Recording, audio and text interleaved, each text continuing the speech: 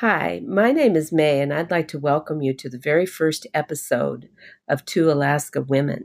We're going to be traveling around the state of Alaska and talking to some of the most interesting people in the entire world. We're also going to be traveling, for the most part, off the grid and to some of the places that you've probably never heard of in your entire life.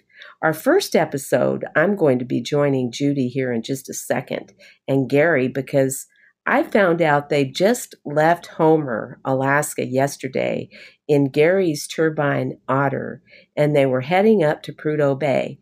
Let's check in on them and see what they're doing. 2 days ago, we flew up. Yesterday, Gary had 8 hours of flying. He had a huge charter all over the North Slope, and I explained that he was going to all these places, and I was flight following, and what does that mean, and why was I doing that, and then he got back, and we only had one of the four heaters in the hangar actually working. And the hangar is a huge space. I've shown you pictures, right? Right. So what's the temperature up there, just to gauge how important that heater is? The heaters. It's 30 below plus wind chill that makes it 50 to 60 below. Oh, good grief. Yeah. And so if the heater's not heated, then the plane's not heated, and various things don't work very well if you don't heat the plane. Once it's up and flying, it's generally okay, but you got to get it off the ground. You got to have hydraulics working. You got to be able to raise and lower the door in the hangar, which is a huge door, huge space. Those hydraulics freeze because it's just plain cold. If you don't keep everything heated inside, batteries die, engines don't start, equipment won't run. It's a huge undertaking, and it's cold. So yes. Every time everything you're trying to fix and work on and do is a challenge. Gary just has the one aircraft up there right now. Is that correct? Yeah, so far. He's going to bring the second one up. He needs two of them for the Navy contract, and he's doing a bunch of work with SAE, which is a geophysical outfit doing seismic work, and with Ulganik, which is a Native corporation, doing that, doing a road, an ice road, snow road, wintertime road between several villages on the North Slope.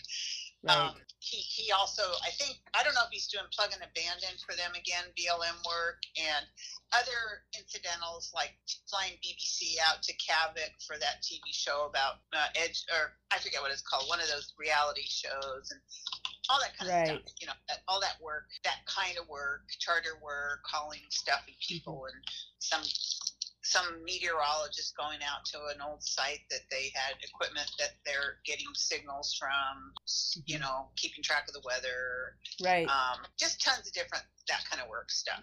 Right, yes. Now, how many hours did it take for you and Gary in the Otter to get from Homer to I talked Fairbanks? About all this on my recording that didn't record. I explained how we launched from Homer. We didn't get away from there till about 2:30 because there's always tons more things that come up. We were shooting for 2, which was really pretty good to make it by 2:30. Right. And it's kind of interesting little things like we had to go pick up a stair. An Otter is a unique airplane, and a lot of parts are not manufactured, and a lot of the extra things that you need for it, you have to find craftsmen who can do that kind of work. And anyway, we had to do a bunch of odds and ends and get ready to go, and then landed in Fairbanks. I didn't write any of this down, but I recorded it, but then I didn't record it, so now I forget. But it took us about 3 hours to Fairbanks. Right. And 2.5 to 3, and then we fueled there, refueled, and then we had another 3+ hours. Let me think for a minute. Let's see, 2:30, about 5:30, and then 7:30, 8:30, 9. Yeah, and then it took another about an hour in Fairbanks, waiting for the fuel truck, and then getting fueled up, and then another 3 hours or so. We had big headwinds. You have to fiddle around looking for a good altitude where you can get the least amount of headwind. And at points we were up. You have to be at least 8,500 for a lot of it, and because you're going over the Brooks Range, and then it's 10,000. And so how long does that take? How long are you over the mountains? That trip from Fairbanks to Deadhorse, that leg is another 3 hours or so, 3+ hours. Oh, wow. Okay. So the whole trip is 1,000 miles. It's a significant trip. Right. If you're lucky and you catch a tailwind, then you can zip along there at 140 to 160 miles per hour. But if you have a headwind, which we had 45-mile-per-hour headwinds for spells, then you're way back, barely going 100. So the time factor varies a lot with the conditions.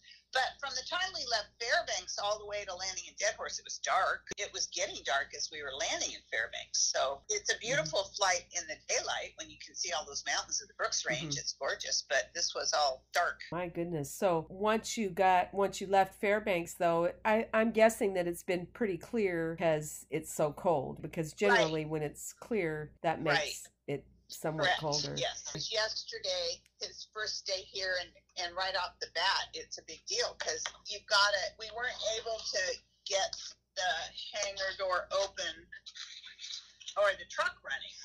The first night, the battery was broke because things had been so cold, and they actually had power outages for periods. So that makes things a lot less reliable. Once you click off certain things in the cold, they don't always start back up again after a couple days of no power. So anyway, the truck battery was too low, and so you need the truck to get the otter into the hangar. So we didn't even attempt to open the door. We didn't even know we had a problem with the hangar door, the big door, for the truck. There are two different doors, and we had to work on both of them. One's what they call a garage door, and there's a man door, what they call man doors, but like a garage door on one end of the hangar and a huge hangar door on the other end. Right. So we didn't even try to put the otter inside the first night because it was so late and so cold, and we couldn't get the truck started, even though we put a charger on it for a long time, a while. But I explained all this in my unrecorded recording. Right. And so then the next morning, the guys that he was supposed to fly around were supposed to come over at 7, and they showed up early. We were unloading the plane of the perishables because it was 40, 50 below, getting food out of the plane and stuff until late, and trying to get things warmed up and ready to go. So we didn't get to bed till 12:30 that night, and then had to be up for the charter the next morning with these guys that showed up. So we go through all this work to get them in and loaded and ready, but then the hangar door wouldn't open, so that was a whole other adventure, Oh wow. Was it simply frozen, or was it mechanical, or the hydraulics?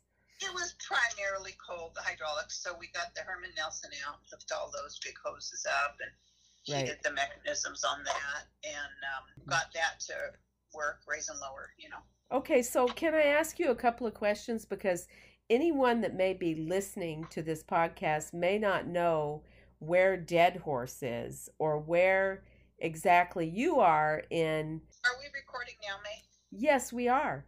Oh, I didn't realize that. Good. I'm glad, because I didn't want to Well, I didn't want you to have to do it a third time, Judy Miller.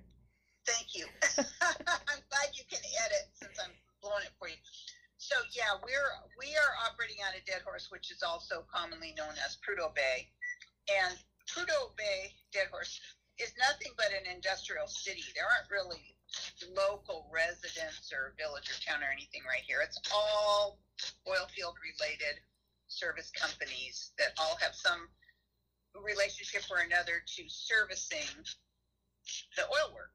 So it's a lot of actual oil work people, but also service industries. Like there are hotels pretty much for anybody who wants to come, but most of those people are oil field workers.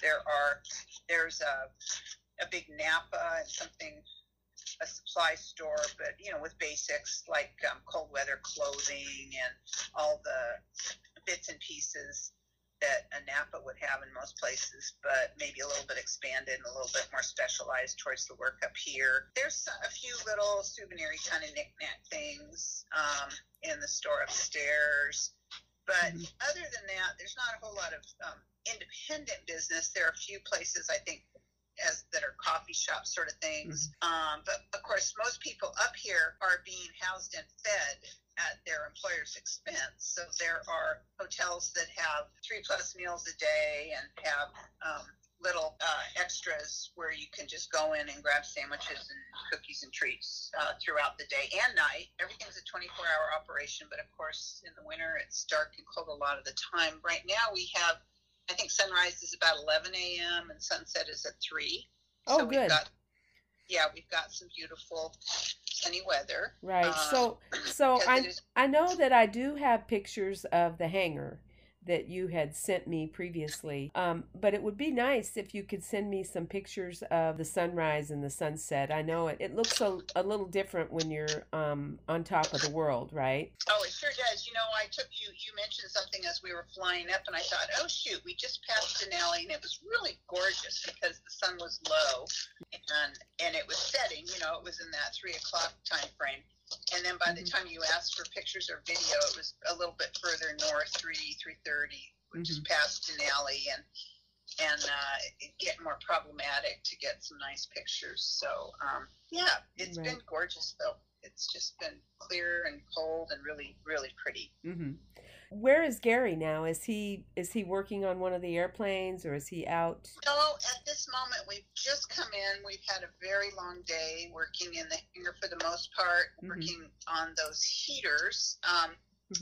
He's a very resourceful guy, so he just starts diving in whatever the problem is, and he's got a kit of spare parts for them, and we ended up, in one case, changing out a motherboard. In another case, it just needed a fuse. This was last night we discovered it, but we didn't have the right fuse, so he just jumpered it with wire, and the plan was to go get the right fuse today. But there's a post office up here too, by the way, so we were going to run over there because we know there are some current FAA materials. There are maps, and we call them sectionals, and then we also have an Airman's Information Manual, it's called, which gives you a lot of details specific to Alaska in that particular volume. And a lot of people up here ship a lot of stuff up. I think Amazon's as much here as anywhere, and people get their mail sent to them. So right now we're inside getting warmed up. We just had a visit from a guy next door. Raven and Hagelin fly in and out of here as well on regularly scheduled flights. And one of their pilots used to work for Gary, so he came over and visited. So we had a couple minutes of that, and that was really nice. We're just I'm actually making a salad as we speak. We'll check back in the next few days. Okay, sounds good. Okay, all righty, bye-bye.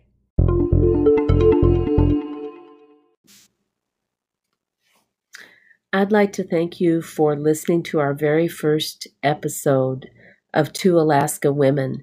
Please bear with us as we can see that there's just a little bit of a learning curve here, and join us for the very next podcast where we follow Gary from Deadhorse out to some of the incredible destinations.